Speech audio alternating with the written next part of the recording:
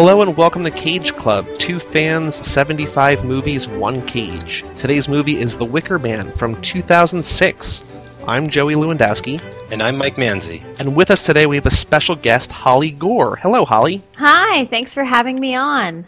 Thanks for being here. Now, why did you want to talk about The Wicker Man? I wanted to talk about The Wicker Man because I have a fondness for it, for its ridiculous scene with the bees that happened later on with the movie. That's always endeared me to it. So now there's a little bit of a heartbreaking story here in that the version you rented on Amazon didn't actually have that scene.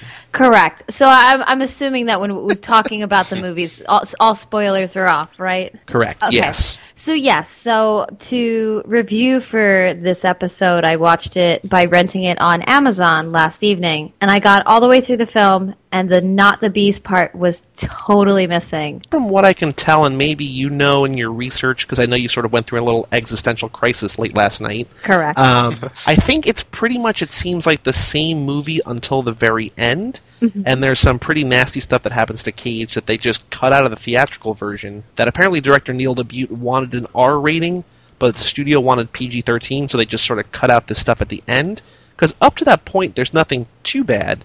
So in either of your research, did you see, I mean, it's pretty much just the ending that's different, right? Yeah, from what I could tell, it's just the ending that when Rowan leads him back to the group of people and they all close in on him and he tries to fight off one or two and they just encompass him, it keeps some of the audio where he's screaming and contesting that he's not one of them and it's not going to work. And then the visuals just overlay from that like mob scene around him to them marching all up to the Wicker Man and totally skips over both the knee breaking, everybody looking at him and being like, yes, like this is what's going to happen, and the my favorite moment, the not the bees. And you get a little bit of an extra scene at the end. I don't know why they added that, but they have the scene at the end with James Franco and Jason Ritter that's not in the extended cut. You know, they drag him into the Wicker Man, end of Nicolas Cage. And then it goes to the scene with the 2 cops, the seduction scene that they're setting it up for, you know, their next sacrifice later on. So it's weird that it's so similar and then just completely different. I don't know why we don't necessarily, I guess it's more of a punch to end the movie with Cage just burning, because the way our version ends, the extended version, is that he just burns to death and the screen sort of fades to black and that's the end of the movie. So it's a real downer of an ending as opposed to setting up that this is something that's going to continue forever. Well, and I thought it was really strange, at least for me, whenever somebody talks about the Wicker Man online, they reference the not the bees part because it's just so over the top and so ridiculous. And just to have that missing from this film... and that's why last night, you know, I watched it and it was 2 a.m. when I finished, and I spent an extra hour online making sure that the not the bees scene was actually part of this movie, because it just, you know, glossed right over it. And I was like, did I make this up? Is it from a different Cage movie that has bees in it? And yeah, and researched it and made sure it was in there, and then was just curious why they would cut that out of it. So apparently, from our research from mentioned in Lindsay Gibbs' book, Neil LaBute and Nicolas Cage wanted to make this movie be an absurdist black comedy that was incredibly over the top. Nicolas Cage wanted to have a mustache he could twirl and be like this sort of, like, I don't even know, just this crazy movie detective, that they knew they were making something silly. And so in that scope, this crazy ending that people know and love, the reason a lot of people, I think, watch this movie for, that sort of fits in there. Most of the movie, I don't know if it necessarily fits that ideal. There are some things, and we'll get to those as we go back, but I don't know if it necessarily fits in with the absurdist black comedy scope. Yeah, I think the movie sort of escalates a little as it goes along, both in its absurdity and in its comedy and in its horror. And, you know, they have that scene where, you know, he has visions and a lady explodes into bees, and there's, you know, some special effects and some strange things going on and stuff. So it wouldn't have been entirely out of place. However, it might have made the film seem more of a horror film. I mean, I thought of films at the time like Saw, and there's a lot of that going around, just like this torture porn horror stuff. And maybe just theatrically they wanted to lean away from that with this coda scene, possibly set up a sequel of some sort starring James Franco, which would have been amazing. They took the advantage they could with home release and altered it to the way I guess he originally conceived the movie to be. Maybe it followed the script tighter. There's parts of this movie that are funny because they're funny. It's hard to figure out how to think about this movie, I think. Mm-hmm. That there's the one scene, maybe my favorite scene of the movie, when he goes to that classroom and he's talking to Molly Parker, who plays Jackie Sharp on House of Cards and who was on Deadwood, right, Mike? Yeah, the Widow Garrett. He's talking to her about looking for this girl, and he's talking to all the girls looking to see if they know their missing classmate. And he opens a desk, and a bird flies out, and he just says, "What? We trapped the little old bird inside to see how long he can stand it. Now, why in the hell would you let them do a sick thing like that?" Like, it's such a weird thing. I guess it could be just played for scary, but the way he delivers the line, it's just like he can't believe the world that he finds himself in. Yeah, I think time and time again, the character even repeats over and over the line, "I don't understand, I don't get it, I'm never going to get it," and these are thoughts that start crossing my mind, the deeper I get into this movie, too. At one point, I just sort of let myself go and give into the film, and I think that's what it wants you to do at a certain point as well, and I started to roll with it a little easier than I was expecting. Yeah, definitely for not understanding his environment, he just makes the absolute worst choices that I think a detective cop could make. You show up and you're like, all right, this is a little weird and this is a little weirder, and let me go down into this tomb and there's water under here and I'm going to open this small little hatch and just go and just bad decisions all around. But he continuously says like, I don't know what I'm doing here or what these people are or what's up, but then just makes the absolutely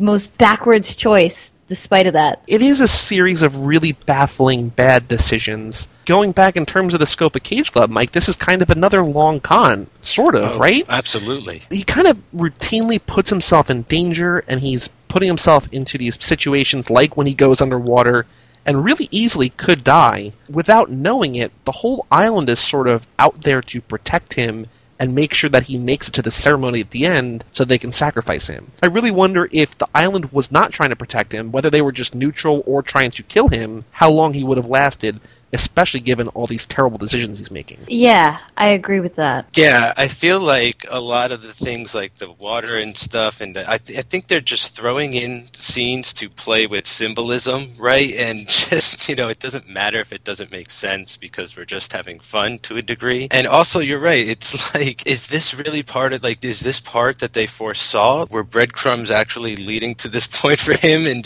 what if he did drown at that point? Whoops, the harvest would have been lost, and it takes tons of liberties, but I suppose that's part of the point. They kind of treat him with kid gloves the entire time, I guess, because at the end of the movie, I remembered most of this, at the end of the movie when he has the gun and he pulls the gun on the entire crowd of people and he threatens to shoot them, I was like, oh, just kill your... Not that he's going to be that quick to kill himself, but he could, in theory, kill himself and ruin the harvest. But they, again, plan ahead and take the bullets out. And so everything, even these situations that seem dangerous, they're not letting him be anywhere near to a situation where he could really get into trouble. They picked a really bad choice. They set it up that, you were chosen and this was set up. He almost gets himself killed 2 or 3 times. So they basically have to handle their sacrifice he got himself stung, he's going to die, so let's bring him back to life here. Or he goes swimming and they lock him in there, but then she finds him the next day. It's almost like they have to put on bumper lanes to make sure he doesn't accidentally kill himself before they can. And I was thinking, next time choose a guy who isn't allergic to bees, which seems to be the island's livelihood. What a bad coincidence for them, And I also feel the film is somewhat bound by the fact that it's a remake. It would have been kind of smart to deviate at the end and, he'd never get burned in The Wicker Man like in the original. Maybe that's a little too smart for this film, or it's just not where they wanted to go. And I feel that at moments like like the classroom scene. Like there's a great classroom scene in the original, and this one is just, it's nothing quite like that, but I feel like it's like, okay, we need to hit certain signposts along the way, and that might add to the confusion that I'm getting from the plot or the mystery or the lack of any of that. I'm getting kind of bored at points watching it. I think it's really funny thinking about their long con about how Willow 5 or 6 years ago, whatever, started this relationship with Cage, got engaged, got pregnant, broke it off, and she gets back to the island, and she's like, all right, guys, like I set it up. He's going to be here in a couple years. One thing, though, he's allergic to bees. Sorry. And like, no, you just ruined everything. So in terms of comparing this to the original, though, Holly, have you seen the original? I have not. Like, it's like a cult classic. Like, it's like a famous, really well, highly regarded movie. And this movie is similar in ways, but also does a lot of things in terms of just referencing it. Like, there's a maypole that they pass in the background. They reference Mayday. There are characters named after people from the original movie. That it seems kind of like it's sort of like a spiritual successor as opposed to a straight remake, but also at times kind of just like a straight remake, right? Yeah, I feel like it's definitely paying homage at certain points. The original is much more about Mayday and pagan Celtic culture, and the police officer that comes is like a Catholic, diehard Catholic, and he's investigating, and he finds out it's sort of like this pagan island. There's men and women, and the lord of the island is played by Christopher Lee. He's very imposing, almost seems like wizard-like in that movie way back then. And there's no bees whatsoever that I can remember. I think they're just, like, their harvest is just for the community. They're much more isolated, it seems, than they are in this. They don't sort of run an organic farm of like honey out of the back door of their crazy island. Oh, they didn't have like an e-commerce website back in 1973? Nope. That you could search for 4 things, including bee products? No. So the movie begins, and like the first person we see is Aaron Eckhart, and he has one line and he just gets out of there, which is weird. Forgetting for a second about James Franco and Jason Ritter at the end, where did all these people come from? Like, why are they in the movie for one line? Like, are they just like buddies with Neil LaBute? I have a theory about Franco. Nicolas Cage directed Franco in the film Sonny. So Perhaps he was like, hey, Nick Cage's Saturn Productions did help produce this film, so perhaps he was like, hey, could you come do a day? We need an extra guy, like we wrote this scene. And maybe he was like, sure, buddy, anything for you. I got this like great friend of mine, Jason Ritter. You know, his dad was great on Three's Company. Can he come? Sure, I knew his dad, whatever. You know, who knows? So where does Aaron Eckhart fit into this? I have no idea. So here's the real question. So Cage is friends with this guy in this diner, and he turns out that Cage is a motorcycle cop, and they show him riding down the street. He's just giving out tickets, and then he sees a girl toss a doll from a car, and he scoops up the doll, pulls the car over, and hands the doll back. That's the girl, that's Rowan. That's the one who's missing, right? Right? That's what I thought. The picture they have, it just looks like her. And all the other little girls on the island, they have the same blonde hair and the braids, but it seemed to me like that was the girl. Like, I even had to pause and ask myself, like, that's the same girl, right? And I cheated a little bit. I hit the rewind, and I was like, okay, that is the same girl. So how did she get there? Okay, guys, I got a theory. And it's gonna. Okay. I don't know if it's gonna hurt your brain or not. Twins. She's a twin, and it's a bait. She's like a bait to lure him in at this point. And if you look throughout the film, when they go to the classroom, especially, it's like Village of the Damned in there. Like there's sets of twins, and there's like lots of lookalikes and things. And then there's the blind twins, right? The really old ones that are like they look like witches. Yeah, I'm like, this is a twin. That would, I guess, make sense. I mean, there's a lot of questions about this scene. Like, were they actually there? Was it magic, maybe? Who was the mom? Was she also from the island?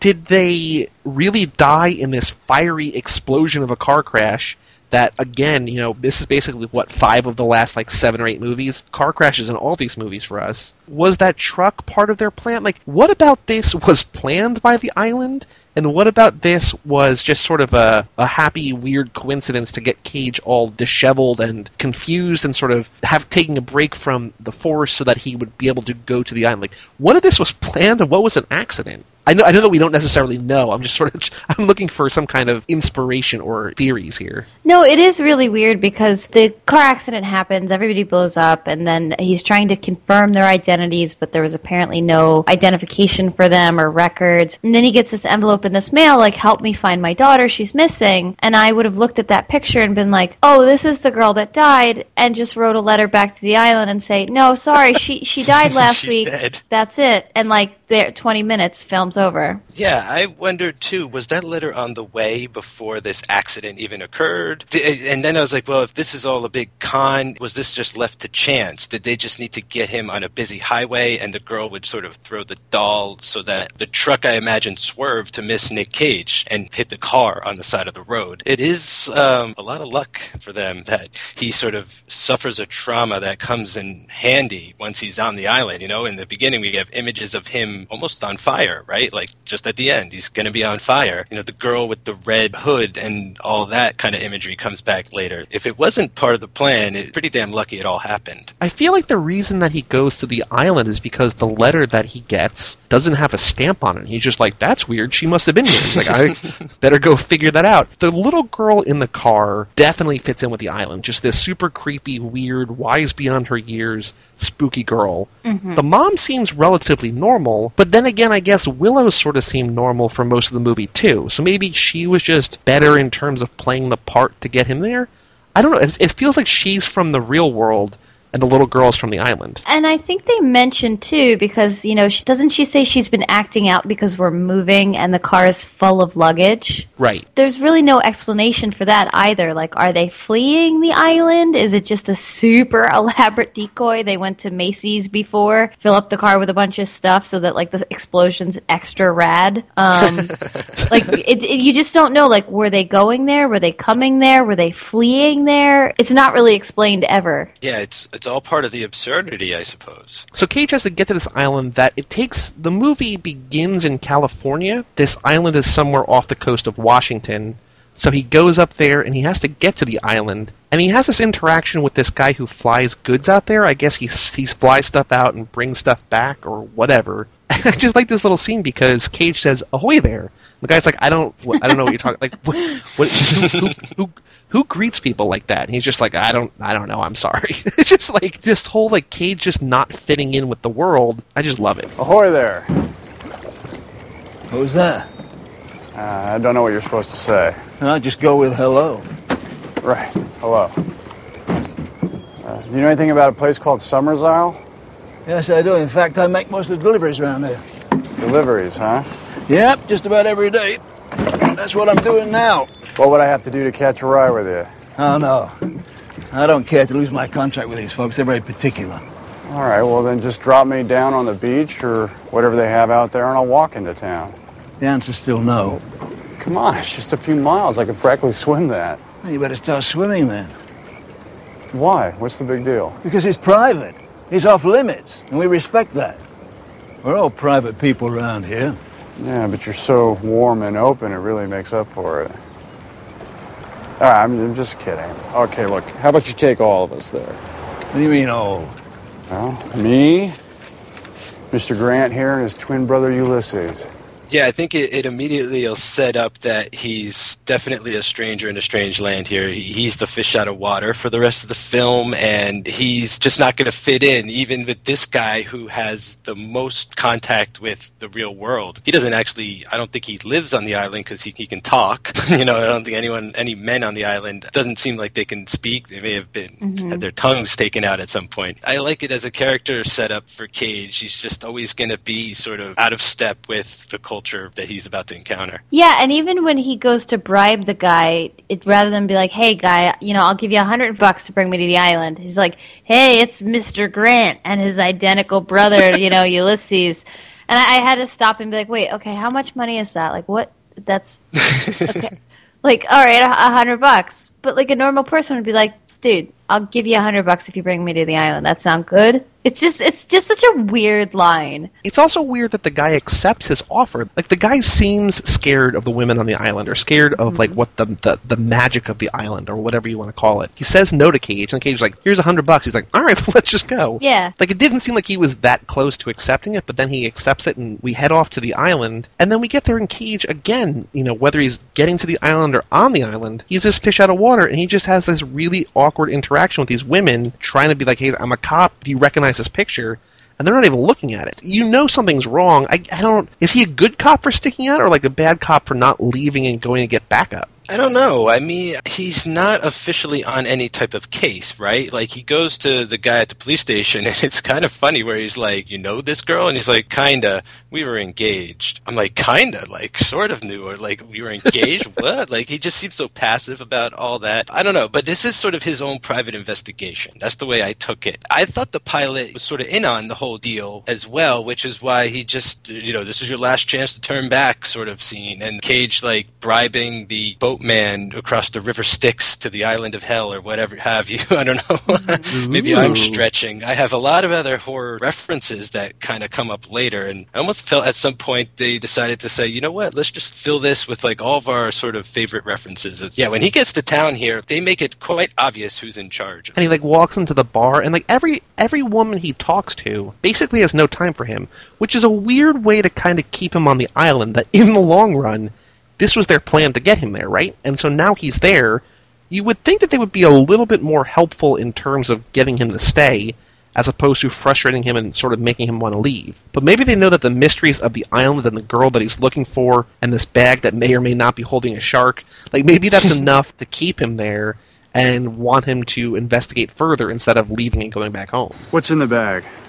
A shark or something? Yeah, you would think that if this has happened before Bad Crops, the Wicker sacrifice, they would have a lot more polished of a plan. And it's just kind of like, we're going to make him uncomfortable, but then give him a room, but let him have free range to walk around and interview whoever he wants, but also kind of be creepy at the same time. Like, I don't think either side really has a solid plan of what they're doing. I kind of got the idea at one point that maybe he arrived a day early. He's not supposed to really, right, they're not going to burn him till tomorrow. That's when the festival is. So I thought, he's early. Like, we have to kind of occupy him for a day. Plan B, maybe, make with Mysterious Island business. Like, I don't know. That was something that did cross my mind. And the other thing was just, it's the movie, I suppose. Like, this is going to be, the second act is just going to be the mystery of the island, tracking down his daughter and finding out that it is, in fact, his daughter. A lot of this movie is Cage walking around just looking for answers and not getting any answers. Everybody is like so frustratingly vague. He asks a lot of questions in this movie, and they answer in a way that does not answer the question at all. Mm-hmm. He just spends a lot of time asking questions and then screaming for answers. And he meets up with his ex-fiancée, Willow, and he's just like, what's going on? And she's just like, well, I can't really tell you anything, so I'm just going to sort of be vague here, and good luck finding things out. Even the person, ostensibly, who he thinks summoned him there, she's not even helping him.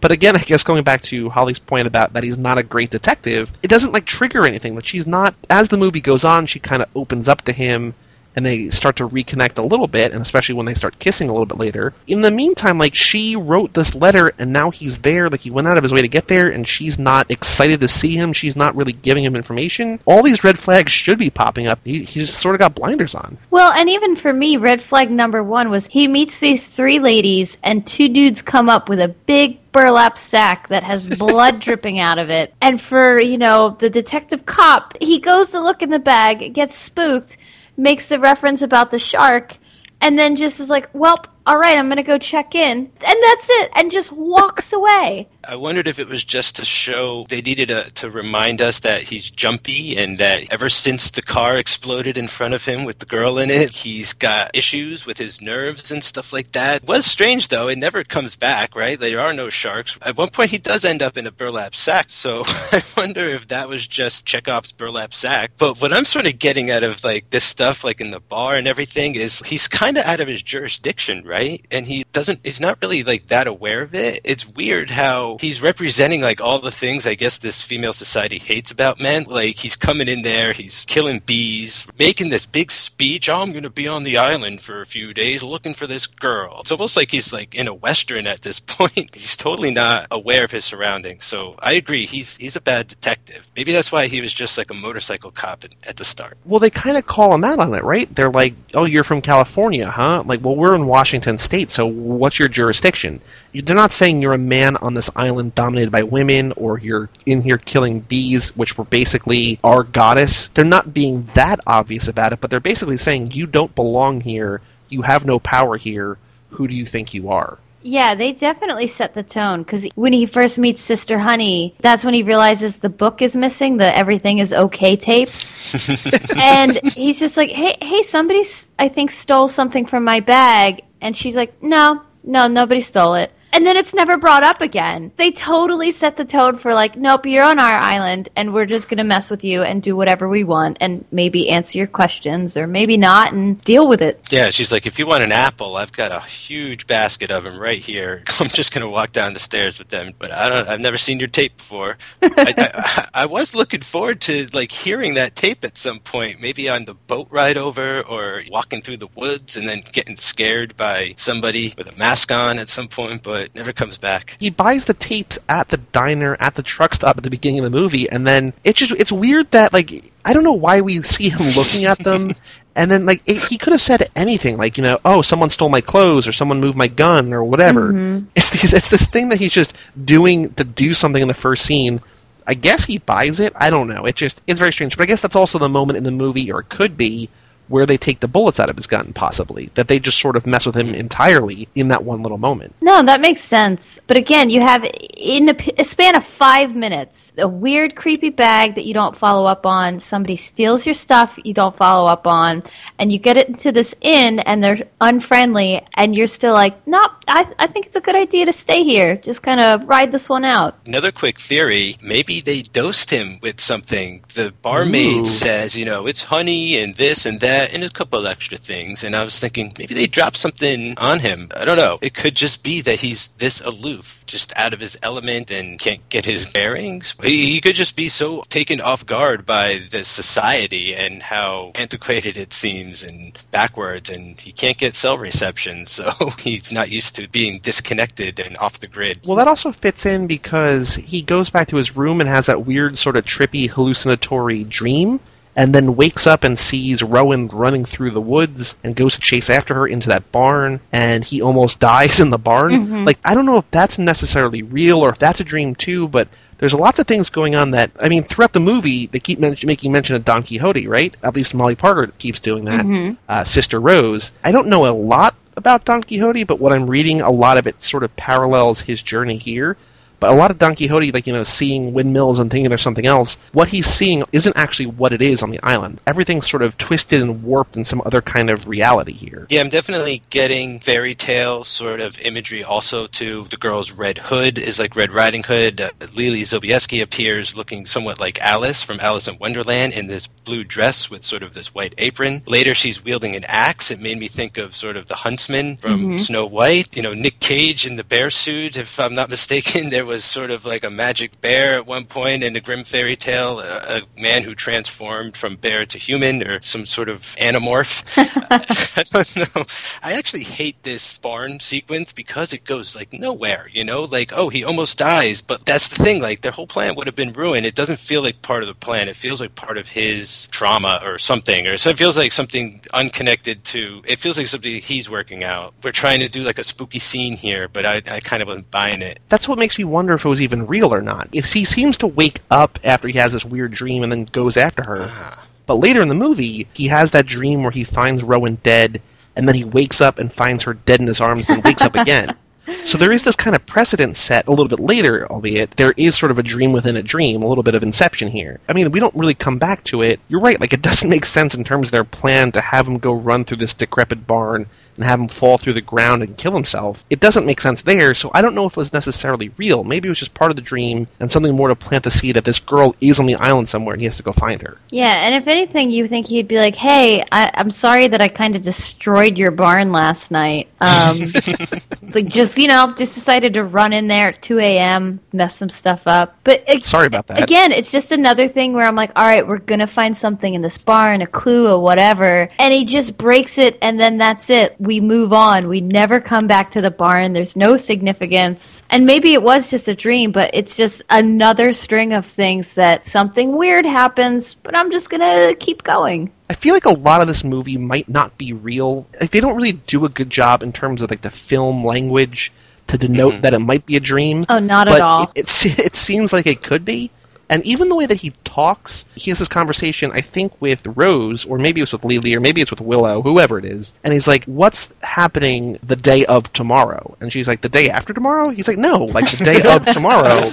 I thought that's something you guys say around here. And she's like, what are you talking about? You mean what's happening tomorrow? And he's like, yeah, I guess. And it's like nothing is real and nothing is what he's used to. And it's all just sort of close, but like 1 degree off.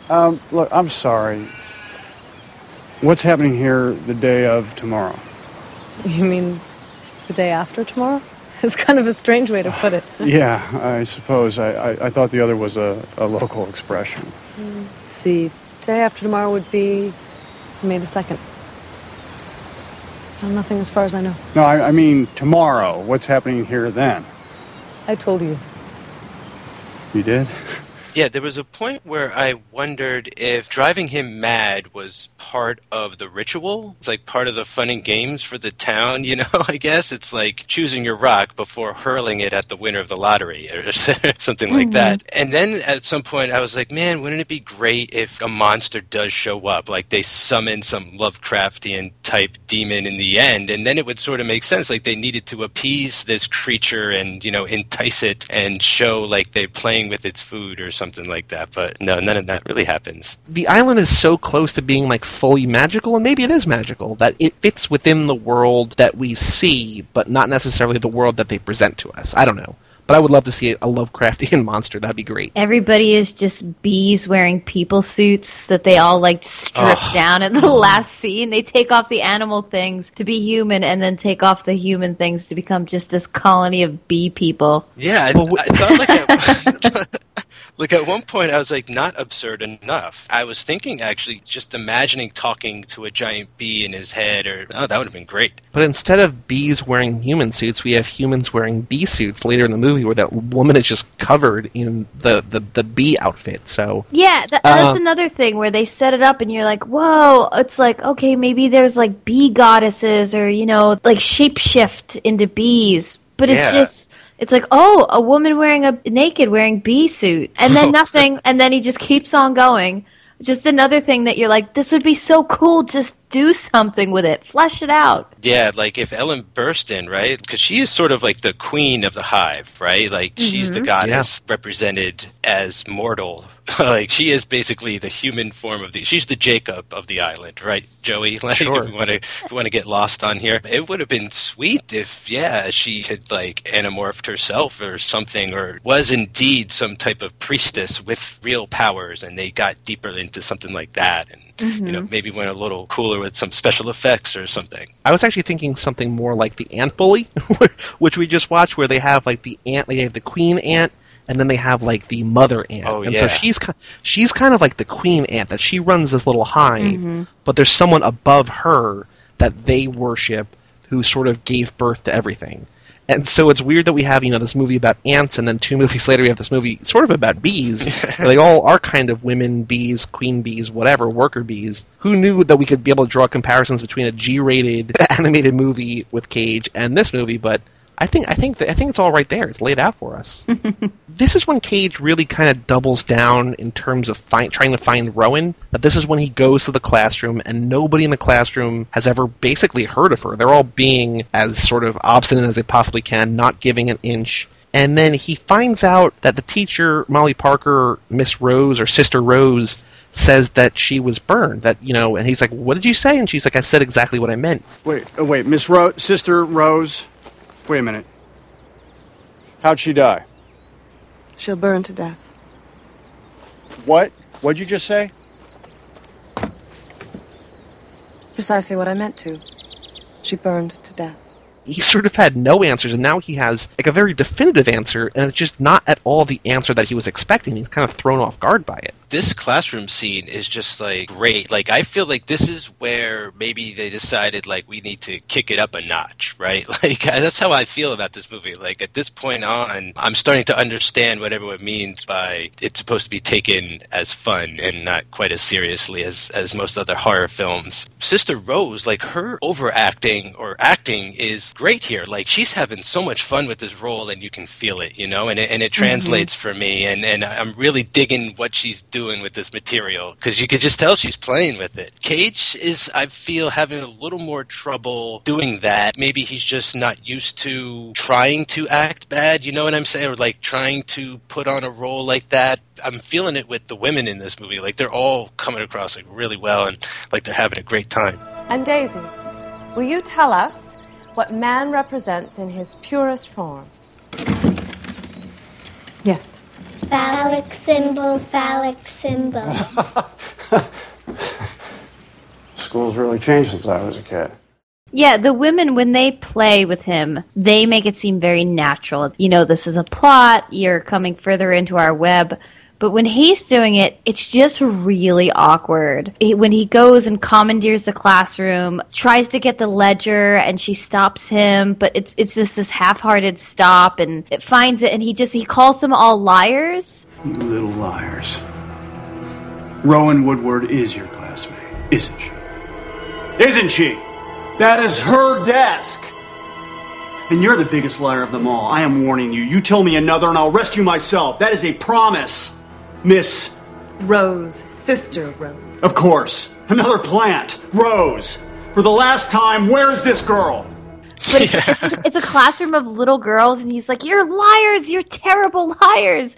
And then he turns to her, and he's like, "You're the biggest liar of them all." It's just such juvenile dialogue compared to how well Sister Rose played everything off. He's a very awkward cop and a very bad detective. That's what I'm saying, is if, like, he was going too big on purpose as opposed to sort of just playing it big. There's movies that are just bad, but they're not trying to be bad. They're just, you know, they're made in earnest, and they really tried to do a good job, but they turned out just to be hilariously bad. And then there are films that sort of set out to make like a cult comedy of some type. I just feel like he's on that page and they're on the other page. I feel like everyone else is like, let's just make this movie as good as we can, and if they think it's funny, that's fine, but at least they'll be watching it and talking about it, whereas he might be approaching it as, let's make a funny bad movie. In terms of what we've heard about the movie, how he describes and how the director apparently describes it, I feel like Cage has admitted mistakes that he's made in his career. You know, he's sort of stepped up to his own things, that not every movie he's done has been great. And so I don't think that he's lying when he says that they set out to make this absurdist black comedy. I think that that's truly what they wanted to do.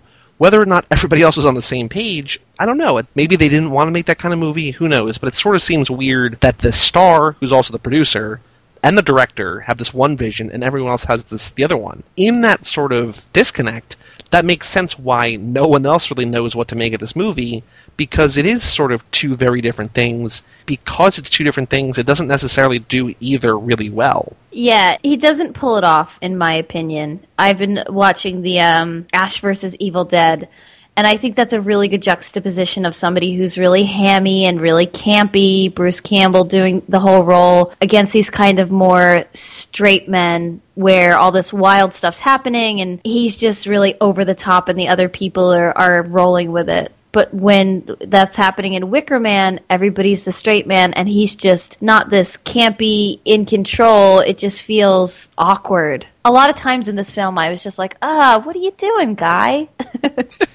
There is any silver lining to it. It adds to the fun of the confusion for me. Maybe if in scenes where they're on different pages, perhaps, or something like that, but just that he's supposed to be confused and just more confused and stuff like that. So it enhances that maybe a little bit, if anything, just the fact that he's disconnected from these other people. But that's not going to stop him from trying to give his all, right? That he is committed to this movie. He is committed within the movie to finding this girl, and even if he's not on the same page, he's still going to go for it, and he's still going to try to find this girl. He follows people around. This is when he talks to Willow and finds out that it's their daughter, and then he finds those really creepy drawings on the underside of her desk. And that reminds me of the movie we're going to be watching soon, Knowing, where there's really kind of creepy drawings in that too. Weird, apocalyptic, scary kid art drawings, whatever. And finding out he had a daughter he never knew about reminded me of Matchstick Men. Unlike that movie, this is actually his daughter, I guess, probably, right? I mean, I guess we don't really know. It's all a con, man. That was a con. This is a con. Well, I guess, no, it is his daughter, though, because they needed a stranger to the island who was bound by blood, and so it is his daughter. It's just, it's not the relationship that he thought he was going to be getting. Going back to the help me thing that you mentioned, like the desk with the drawings, again, that's another thing that we see it for a few seconds, and you're like, help me, like, oh, like, what is this? Is control? And then he doesn't even show the mom the drawings. He's just like, there's weird stuff under the desk. Let's keep going. They don't look for a picture of a bad man or directions or any kind of details. Just, let's gloss over it. I got one for you. How about this? After he leaves Sister Rose in the classroom, he's wandering through the woods, and he's, like, lost or something, and he's like, lady, can you help me? And the girl turns around, and it's Sister Rose, or her clone, or her twin. And he's like, didn't I just talk to you? What? And I was like, first of all, that's not how you would react to seeing twin. Like, you wouldn't be like, didn't I just talk to you? You wouldn't be like, wouldn't you be like, aren't you someone's twin? And then she's like, I don't know what you're talking about. Who's Sister Rose and all this? And then that never comes back. It's like hanging threads all over. Well, I guess that fits into what you were saying earlier, though, about the twins, right? Yeah, about the twins. But I was expecting the Rose sisters, the Sister Rose sisters, to be playing sort of mind games with him for the rest of the film. Like, he'd be talking to one and the other one would appear, and, you know, he would get them confused for the rest of the film. But no, she just drops out as far as we know. And then this is when he goes and he has the dream within a dream, and he finds dead Rowan in his arms. The pilot's plane has been sabotaged. The radio is broken.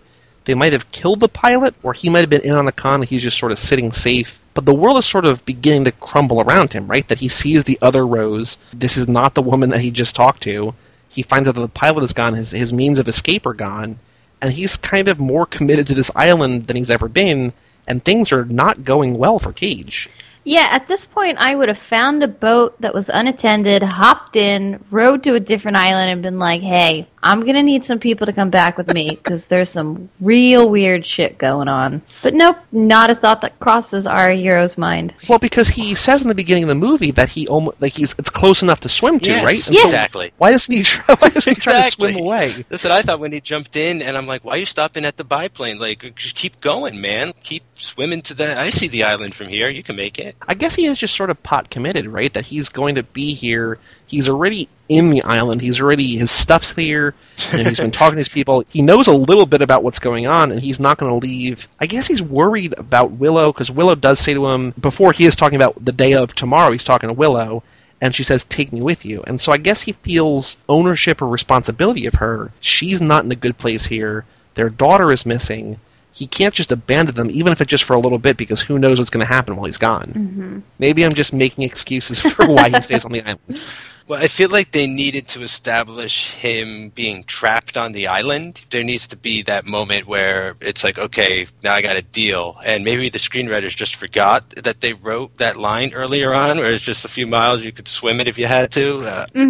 That kind of crossed my mind there for a minute. And I was wondering, like, if this pilot was in on it, they, like, kind of, why would they mini Wickerman him, right? Like, they, like, put sticks in his face and, like, up his arms and stuff. I was like, dude, you're breaking the contract there or something. Yeah, when he finds him, they didn't just, like, slash his throat and throw him in on the beach. Like, it almost looks like his eyes and his mouth are sewn in a certain decorative way, which is, again, we never find out if somebody just be creative when they offed him. Like, was that meaningful? Like, it's another idea of many that's not fleshed out. Yeah, like, it seems something that would be cool, because there's this mystery kind of surrounding the men of the island, right? They're all these, like, mute slaves to a degree, so maybe this sort of Cronenberg-esque, like, mutilation of the male was something that they did since birth, and there's all kinds of deformities going on, and that would have been cool, and you could have referenced Dr. Moreau in some ways in here, but they don't go that direction. I feel like they're just building the mythology of the island and just saying, like, look at all the crazy stuff that's happening here, and, like, that's good enough for you, right? No, not in the slightest. So the men we never see, but, like, do you think, like, they have their tongues cut out? Because they don't talk. And also, what show is it where the men all have their tongue cut out, or there's like a group of people with their tongue cut out? Yeah, I thought immediately of the Hunger Games, and not so much in the movies, but in the books, right? Like there are those people in the Capitol who are the servants with their tongue cut out and things like that. And then, I just thought, at first I just thought it was like, don't talk unless you're spoken to. There seemed to be sort of this dominant, sort of submissive thing happening on the island. And then later on, when the guy tries to talk, he sounds like he doesn't have a tongue. And so he's trying to get answers. He's, I don't know if he's talking to the men yet, but they're not giving him anything. Willow's kind of opening him up. We don't really know that she's just feeding him the information that they want him to have, but he's not really getting anything. And then he finally gets his face-to-face with Ellen Burstyn, who is Sister Summerisle, the woman that this island is supposedly named after. And this is kind of his opportunity to finally get all of the answers that he's been seeking. Well, even if you jump back like right before that scene, he does a little digging with the photographer's house. He goes in and he asks her the questions, and she just shuts the book she's reading, and it's surprisingly the Big Book of Rituals. And it's just another point that he's like, oh, Big Book of Rituals. I'm not going to follow up with her about it, and leaves the house. Because isn't it, he leaves her house after, like, grabbing the picture, and that's when he, like, trips down the hill into the combs? Is that correct, or no? He rides the bike down, and he sort of sees the combs, then just stumbles in, and all sorts of bad things happen. And, and that's when he wakes up in Sister Summerisle's house, right? I feel like in terms of the Big Book of Rituals, he's kind of he probably has, hopefully has, like, an internal to-do list, like, okay, follow up about this, follow up about that, and we just never see him actually check things off his list. Like, he sees a lot of weird things happening. Maybe he's following up with them off screen for some reason that we're not seeing. Or more likely, he's just sort of like, okay, here's a lot of weird stuff I'm going to catalog and eventually come back to you later. There's so much weird stuff that if I begin to follow up on everything, I'm just not going to get to anything. I would like to see this film redone with, like, a really capable detective who, off the first bat, radios a team in, and they, like, go and collect all this evidence. Yeah, I'd like to see a version where, like, a pair of detectives show up on the island at least, right? Like, it's not just one guy. Like, at least bring your partner along. Let's call in Timothy Olyphant and Delroy Lindo and have them investigate the island. Best cops in any Cage movie so far. After he wakes up in Sister Summerisle's house, they meet with her, and she talks about how she's the spiritual heart of the colony. You don't seem very concerned. No. I suppose because I have confidence that your suspicions are wrong. We don't murder here. Uh-huh. Yeah, well, even if a victim complies, it's still murder. Well, perhaps where you come from, but we have our own beliefs. Right. The festivals, all those offerings. To whom exactly? To the great mother goddess who rules this island, with me as her earthly representative. You? Mm-hmm. I'm the spiritual heart of this colony. You honestly encourage this sort of worship? She's kind of answering his questions, but not in a way that makes any sense or that gives him any real meaning. I'm enjoying the movie just because it is crazy and I know what happens and I know what's coming. But I really wonder if at what point viewers are getting frustrated, that Cage is getting frustrated, that he's getting no answers, and I wonder at what point the viewers are like, all right, like, let's just find out like what is actually happening here. Yeah, in the Summerisle home, before he meets her, he wakes up and he's like, oh, did you use my EpiPen because I got stung? And the doctor says, no, we used it the old-fashioned way. And I was like, all right, cool. This is like, we get the mystery. Maybe this is connected to the ritual book. Nope. It just gets his stuff and is like, thanks, on I go. Like, I wish if I rewatch this, I'm going to keep a tally of just open-ended questions that just I'm left with, and I'm sure it's well into the teens, if not 20s. Yeah, I wasn't quite sure where they were going to go with the Queen Bee, Ellen Burstyn route here. They go a little bit where I thought they should have, and they don't go far enough. And they she starts dropping some lines about the Celtic history, and I'm thinking Stonehenge, and I'm thinking Halloween 3. My mind's starting to wander. But then he's like, oh, we migrated here from the 1850s. You know, we were in Salem. We were burned there. And I'm like, cool. Like, here we go, right? Like witches or whatever, magic. is actually going to happen. But no, like, it was the perfect time, though, and it felt right. Like, it felt the direction that the movie should have gone. Like, they didn't need to go crazy, but they should have done, like, a little bit of Toil and Trouble with, like, a cauldron or something cool. Like, that would have been great. Well, I think what kind of works here in terms of questions and answers is that he finally has this woman who seems like willing to kind of give him answers, right? And he's gotten no answers at all up to this point. And so he just sort of asks a lot of questions and gets a lot of answers. But again, nothing's sort of like fleshed out. Like, he finds out that he's like, well, what happens, why are the men? Like, they're just second-class citizens? And she's like, oh, no, like, they have an important role. We have to repopulate after all. Men are what? Second-class citizens? No, not at all. We love our men. We're just not subservient to them. The men are a very important part of our little colony. Breeding, God. Quite a little racket you've got going for yourself here. Breeding?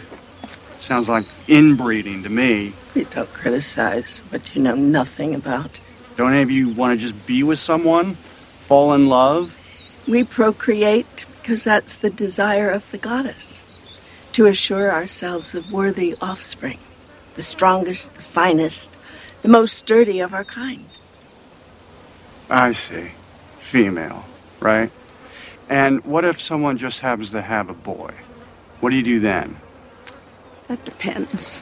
He gets a little bit of an answer, and because he's getting that answer, he's so eager to get to another question, like, keep the momentum going and sort of get a little bit in pieces. But he never really gets a full answer and never really learns what's actually happening here. Even though he's getting answers, he's not really learning anything more, really. Yeah, he's not learning anything about his daughter. He's like, where's my daughter? Where's my daughter? What's up with this place? I don't get this place. Like, what's going on here? And she's like, long ago in the 1800s, the Celtic Grand people came over and migrated. And I'm just like, what? And he's like, shut up. And she's like, stop bullshitting me, right? He's like, where's my daughter? Where's my daughter? He finally gets permission to exhume her body. He's like, I want to dig her up. And she's like, all right, like, I already said you can, go ahead. And he digs her up, and it's just a burnt doll. Mm-hmm. And this is another one of the iconic lines from the movie where he's just, like, screaming at Willow. This hers? Tell me! Yes, I think it's, yeah. How'd it get burned? How'd it get burned? How'd it get burned? How'd it get burned? I don't know! Where are you going? Back to her place. Then I'm coming with you. No, Willow, I mean it. But maybe if we... Why are you looking at me like that? Something bad is about to happen. I can feel it. Go to the house and lock yourself in. I'll come back for you. Go! Now! He already knows that there's, like, a sacrifice, right? Half an hour earlier in the movie, he was talking to Sister Rose, and she's like, oh, she's gone because she was burnt. And he knows that there's, like, this ritual, so I don't know, it's a great little moment that he is finally getting somewhere, like, he's progressing, but it's also, he already kind of knew this was sort of the case, right? So when he confronts Willow about the doll, did it burn, did it burn, did it burn, she just turns into a total airhead. Like, she's been super helpful up to this point and been like, oh, we can't talk, we have to be careful, like, here's information, my daughter. And then she's like, oh, I don't know. How did that get there? Gee, wow, geez, I'm real overwhelmed. I'm just gonna sit here and look at you. I was frustrated a little bit at this point, too, because at first I was like, man, are they really trying to, like, bring back the same doll from, like, the beginning? But then I was like, oh, obviously he made a report, and there was a file, and that was a detail, and they're just trying to reenact in some certain situations to sort of trigger his trauma, maybe, but for what end, I'm not sure. Why did they have to bury the burned doll in the fake grave? Were they expecting him to yell at his wife and all this stuff? I don't know how on track this plan is staying, and I'm starting to wane off track as well. And as the plan is sort of falling off the rails, like everything else is too, this is when he descends into the water and almost gets killed down there. This is when he starts walking around the house and sees that bee-stung, mutated man and the bee-covered woman. I guess this is sort of the beginning of the end for him now. Now that he's sort of finally getting answers, the island is sort of taking over, and he doesn't know it yet, but like nothing he's doing from here on out is really of his free will. The plans are in motion. You know, the ceremony is sort of beginning. We're rocketing toward an end where he's going to be killed, you know, minutes or hours away from death, and just doesn't know it yet. And he's so close to the truth, but also so far away. Yeah, I felt like this was definitely a point in the film where it goes wildly off the rails. Like, beforehand, there's a lot of stuff where you're like, well, what did that mean? And you can kind of gloss over it. But with the whole point when he goes into the crypt, swims around with a flashlight that apparently works awesome in water, gets trapped there, and rather than like, oh, let me use this flashlight and see if I can get a different way out, just is totally content to hang out there until someone finds him the next day. There's no significance to somebody shutting him in there. She rescues him and then goes back in the house, sees all like the weird people, and it's just like they just introduce all these weird aspects and nothing is explained, and it just doesn't even seem tied together. The whole stuff in the hive house, as I sort of called it, where every room is like, it's almost like they're referencing The Shining a little bit, where it's like every room is just something bizarre going on for the sake of being like macabre or something like that, just for the weirdness sake of it. They don't really push it. Like, he should have opened like 10 doors and seen like all this wildness happening and things like that. For the rest of the movie, it is going to be Crazy Town. And this is sort of what I was expecting for the whole film. They couldn't keep this pace up for an entire movie, but the way it gets weird from now on is the stuff that I'm liking, actually, and I'm enjoying it on a level of like actual enjoyment. Like, I like the imagery, right, of the like the little kids with the masks running around and all this sort of toying with him and stuff. But then it's also making me laugh because they're reaching the point of absurdity that I want them to. Like, just when he determines his grand plan to find Rowan is he's going to search everybody's house one by one. Yeah. If she's in one house, they couldn't just move her to the next when he searches the next house and then put her in a different house. Like, it's the worst plan. And he's like, no, the next 3 hours, this is what's happening, and I'm going to find her. I put my hand in my head, and I was like, stop it. Yeah, and he's like a one-man Gestapo, right? Like, he's kicking down doors, like flipping off masks, like pushing around little girls and stuff. It's nuts. He totally goes off the rails, but it is fun to watch because the other characters in the film are still playing and they're still really great to watch. Their expressions. Even when he steals Sister Rose's bike, she's so just still like alluring and in charge and slightly sexual, and he's just like, give me your bike, and rides away. Like, nobody looks hard or tough riding a bike. The feathers. We're all preparing. For what? Celebration? Oh, yes. Of death. And rebirth. Sister Rose, she's only a child. You're a teacher. Please, just think about what you're doing. The time for sentiment is over. The moment has come. I won't let her die. So gallant, Sir Knight. Still tilting windmills, I see. Right until the end. Get off the bike. Get off the bike. Step away from the bike. Take your stupid mask.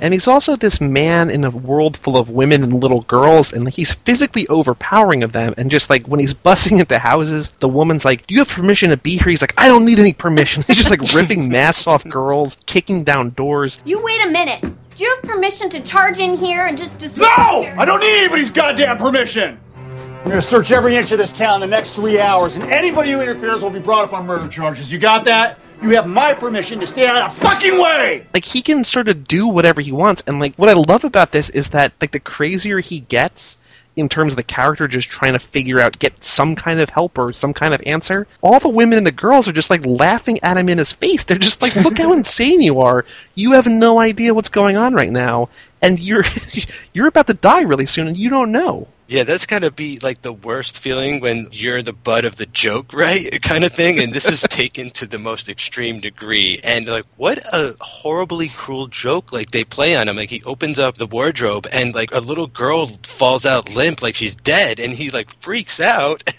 And they're like, haha, just kidding. It's like he saw the devil. Like, he like scatters out of that house through the back door. Like, his hair's gonna turn gray from shock or something. I guess enough is enough, because it's not too long after this when he just starts like full out punching and kicking women that he just like he walks back to that main, I guess like the meeting area, like the hotel or the motel or the bed and breakfast or whatever you want to call it. Yeah, the inn. And he just walks down the stairs and up to this woman, doesn't say a word to her, just punches her in the face. He steals her bear costume. He gets into this all-out brawl with Lily Sobieski, throwing her into walls, doing basically roundhouse kicks to her. Yeah. I mean, he is just going all out in terms of just like, enough is enough. None of you are helping me. I'm going to get answers the way I need to get answers. And if not, like, I'm not letting anybody stop and get in my way.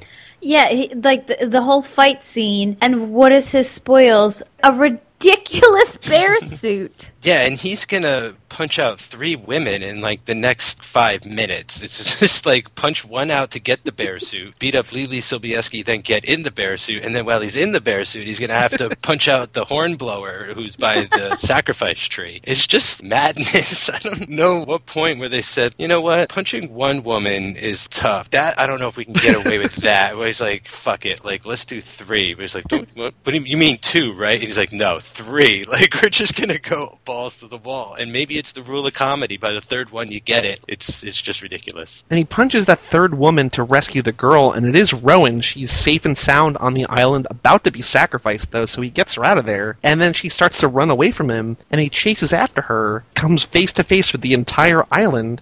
You know, a lot of these Cage Club movies, it seems like everybody that we've met in the movie all comes together at the end. Although I feel like this is the first time where they've all come together to kill the main character. That it's a weird kind of twisted reunion where they're all like, look, you came here of your own free will. Isn't this great? Prepare to die. Welcome, Mr. Malis. You have come of your own free will to keep this appointment with the Wicker Man. Stay back!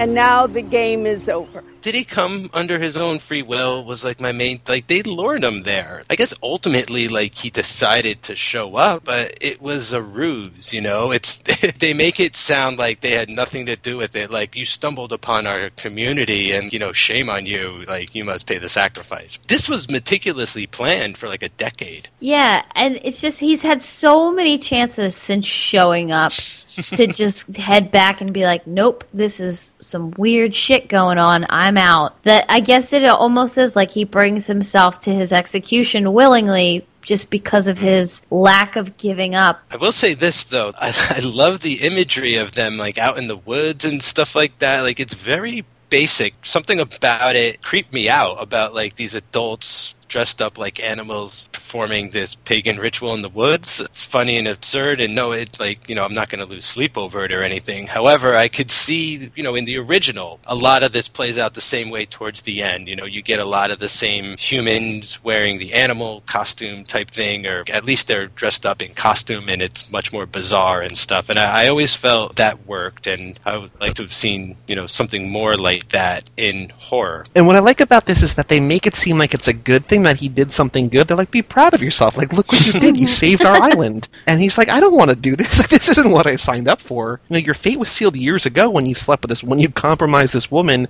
made her pregnant for this little girl. You had no idea that this was going to be your downfall, but like, we knew it back then because we're magic maybe, but we're not going to show you that we're magic. We just might be magic. And they are. At this point, the rest of the inhabitants of the island are so cool with all their animal masks, their plan, their just like weirdness that I'm like, well, Nick Cage, it's been fun, but you gotta go, man. Like, I'm not, it's a bummer, but I'm not really like, oh no, they're gonna burn him alive. I'm like, And then I started wondering, is he just their insurance plan? What if they didn't have a terrible harvest? Like, he's just, they were just kind of keeping him just in case this whole time, was the way I was looking at it in a way. It's also like, man, you're going to go down pretty harsh, and it's all because you had sex with a woman you loved and wanted to marry. You know, like, you did nothing wrong to really deserve this, and that's like the worst part. Duped from the beginning and then confined to a life where he gets to be pinned down on logs, have his legs broken, have like a beekeeper's mask poured over his head, and then bees just dumped into his face. Ugh. It's a miserable way to go out, and he's like screaming the entire time, like, this is murder, what are you doing? They're like, we're just going to go for it because we're committed to this plan. Bitches! You bitches! This is murder! Murder! You'll all be guilty! And you're doing it for nothing! killing me won't bring back your goddamn honey! Yeah, the knee-breaking scene, I looked it up on YouTube because the version I rented didn't have it. It's really brutal because they don't just snap them, like they prop them up and bend them backwards with the sledgehammer. It's one point where, like, you know, the rest of the movie's like, oh, you're a bumbling cop, this is silly, this is weird, but this is the point where it gets really, really brutal and very violent in 20 seconds, 30 seconds. Yeah, and they show it too, you know, like, oh, yeah. They show it full frame and everything. And I'm wondering if maybe, you know, that's why it was cut, is because, like, it's more of just bizarre, strange mystery movie. It's not really a horror film or, like, you know, a gross out movie. We just get that pilot who got kind of Wicker Man'd a little bit. Mm-hmm. So I'm wondering if, like, they cut all this stuff out because it's just brutal. Like, it goes from 0 to 60, and then it goes from, like, 60 to 160 when they bring on the bees. I mean, just the thought of that. Like, I sort of have a bit of a bee phobia myself. I'm not, like, allergic, but I don't like to get stung, and I just don't like the idea of them being poured all over my face. No, move it! Ah! What is it? What is it? What is it? What is it? What is it? Oh, no, not the bees! Not the bees! Ah! Open my eyes! My eyes!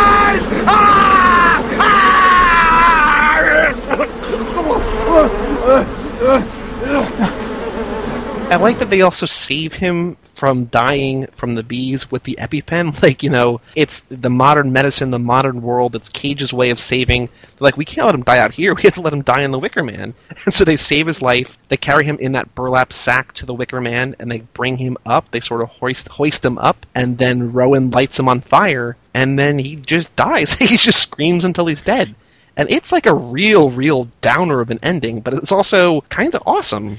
Yeah, there's a lot of questions, at least I had around that. Like, okay, they break his legs, obviously, so he can't escape. What's the significance of putting him in the bee helmet and pouring them in? Yeah.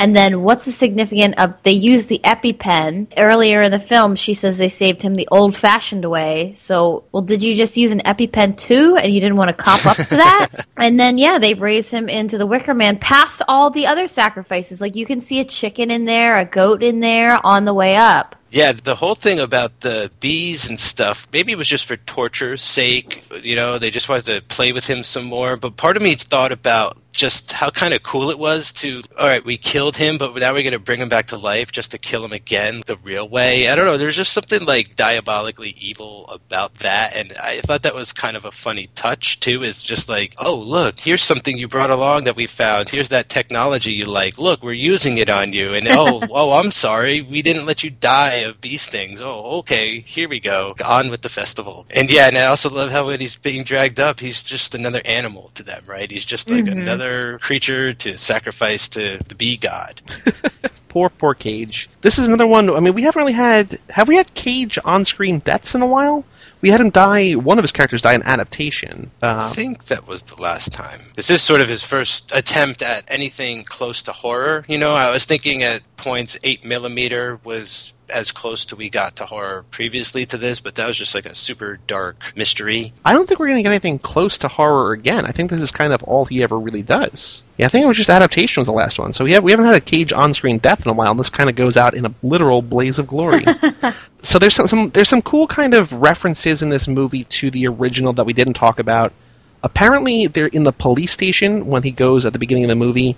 There's a missing poster with Edward Woodward's character from the original one. So the original cop, there's a picture of him on a missing poster in the police station, so that's kind of cool. Nicolas Cage's character is named Edward, and Willow's last name is Woodward, so it's the first name, last name. According to IMDb, the writer and director of the original film and Christopher Lee both hate this version, but Edward Woodward, the star of the original, said that he was offered a part in the movie and declined, but was surprisingly impressed by the quality of the script. And that might be because roughly 80% of the lines in this movie are taken from the original, just really? Like twisted around in different contexts and different sort of order. Okay. but most of what's in this movie, line-wise, dialogue-wise, is the same as the original. That's sort of a big remake, reboot thing to do, too. I remember, like, when Tim Burton's Planet of the Apes, he was, like, just sort of giving lines from the original to other characters. Like, if a monkey said it in the first movie, like, a human would say it in his movie. So that's I could see that. Another thing is that Nicolas Cage's character's name, his last name was Malice? Or Malice? Malice. Malice, which is a combination of male and phallus. That's how creative this movie is in terms of naming its characters.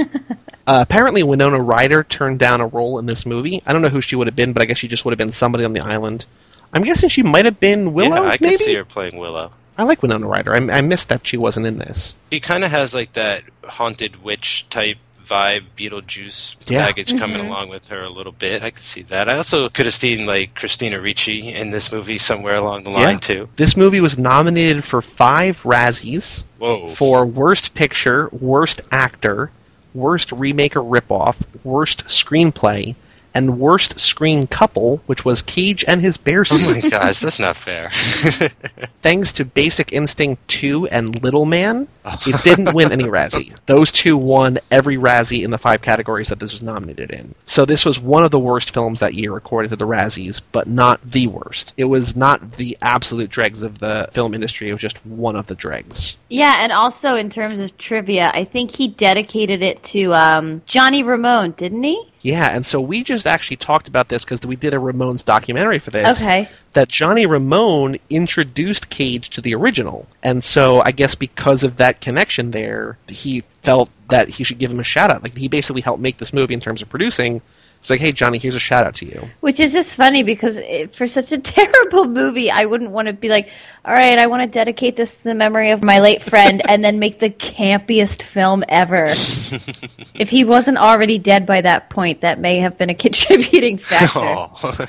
That's all I have to say. Is anything else that you guys want to talk about for The Wicker Man? No, I think the biggest thing for me was that if you rent it from Amazon, you need to go seek out the Not the Beast scene yourself, which is a letdown because I think that's such a treat. That's my favorite scene. So maybe Amazon can reconsider what version they have for people to rent. You hear that, Amazon? Change things up. Yes, take notes. What I like about the Blu-ray is that there's director's commentary with, I think, Lily Sobieski and someone else, and the costume designer, and maybe someone else. I don't remember who it is. It's 5 people, and they have to, like, sell the commentary, like, unraveling the mysteries of the island. Like, that's, like, in the description of the commentary. Why would you want to listen to this commentary? Oh, I'm going to learn about the island. Okay. So maybe that's worth watching in terms of figuring out if the island is actually magic or not. Who knows? I don't know, because I didn't listen to it. Yeah, this film needs to come with its own Wikipedia that you can just be like, oh, okay, that's what that ritual is, or that's what that stands for. Yeah, maybe it needs a Wickerpedia. Uh-oh. Wow. Well, the last thing I guess I'd have to add, I read one piece of trivia that blew my mind, and Cage said of all of the characters or all of the films that he'd like to revisit, at some point he said he would like to hook up with a really good Japanese or Asian horror film director, play this character, do sort of a Wicker Man 2 where he's a ghost, and he's haunting someone in Japan, possibly for some reason. I don't know. The Curse of the Wicker Man. I'd love to see that. Didn't Lindsay Gibb tell us that he's, like, setting up shop in China because that's where the next big movie boom is going to be? Yeah. Sort of. So maybe this one won't be too far off. That would be great. I mean, we're coming up on Bangkok Dangerous, so he's sort of, he's laying some roots. Maybe one day. Oh, one other thing I want to point out is that the music in this movie is done by Angelo Badalamenti, the guy who's I best know him for doing most of David Lynch's stuff. It's weird to hear him do music that's not basically the Twin Peaks music. I'm not really familiar. I'm sure he's done a lot of movies that I've seen. It's just, when I saw his name, I was just like, oh, that's kind of interesting. He did Wild at Heart, which we talked about. Cage is sort of closely affiliated with Twin Peaks. It's kind of cool to see Angelo in a kind of different sort of sense. I wish the music sort of stood out a little more for me and kind of carried a little more relevance, but unfortunately I didn't really pay too close attention to it this time. Next time around, if I ever watch this again, definitely it'll be one of the saving graces, hopefully. I think this is a fun movie. I don't know if I'm going to recommend people watch it, but I like watching it. I guess it all comes down to what you're expecting, right? If you just want to have fun and just see weird stuff happening, you don't really care why it's happening, you just want to see weird stuff, you could do worse in this film. I think this sort of nails it there. Yeah, I don't think it's a bad film, per se. If you know what you're going into and all the dream within a dream scene and the not the bees and just the lines when he asks her 4 or 5 times, how did this get burned? It's enjoyable, it's funny. There's definitely a lot more questions that I have about it, but I'm okay with it. Like, even just the honey, do they sell that to other islands? Do they have, like, a little small batch artisanal shop that they send it to in, like, Portland, Oregon, because it's right near there? Well, they have that website, so, I mean, they have some kind of honey business. Yeah, that's true, they do. Okay. They've got their business down pat. They know what they're doing on this island, I guess. Yeah, and the movie, it looks really good, too. You know, it's got that going for it as well. It's competently shot. It looks good, you know. It's cut together. It plays. I would recommend it to someone, but with sort of the pretext of try not to take this too seriously. This is something, you know, you're just supposed to put on and have fun with. Also, this is another movie that we've done that How Did This Get Made did, so if you want to hear people make fun of it even more and be funnier about it, check that one out, because that was, I think, a really good episode, if I remember it right. Well, thank you very much for joining us, Holly. This was a blast. You were a delight. No, it's been my pleasure. Thank you so much for having me. And thank you for renting this on Amazon, even though they gave you the stupid version. That's all right. I'll write them a strongly worded letter. Although I feel like the ending that you got with James Franco in the diner is more difficult to find online than the bees scene. So I think you got a little bit lucky there in terms of that ending in particular. Yeah, that was cool just to see the cycle's going to continue. So for all things Cage Club, you can go to cageclub.me. You can read our reviews, find past podcasts, follow us on Twitter, rate, review, and subscribe on iTunes. Everything Cage at cageclub.me. I'm Joey Lewandowski. And I'm Mike Manzi. And that's Holly Gore, and we'll see you next time on Cage Club.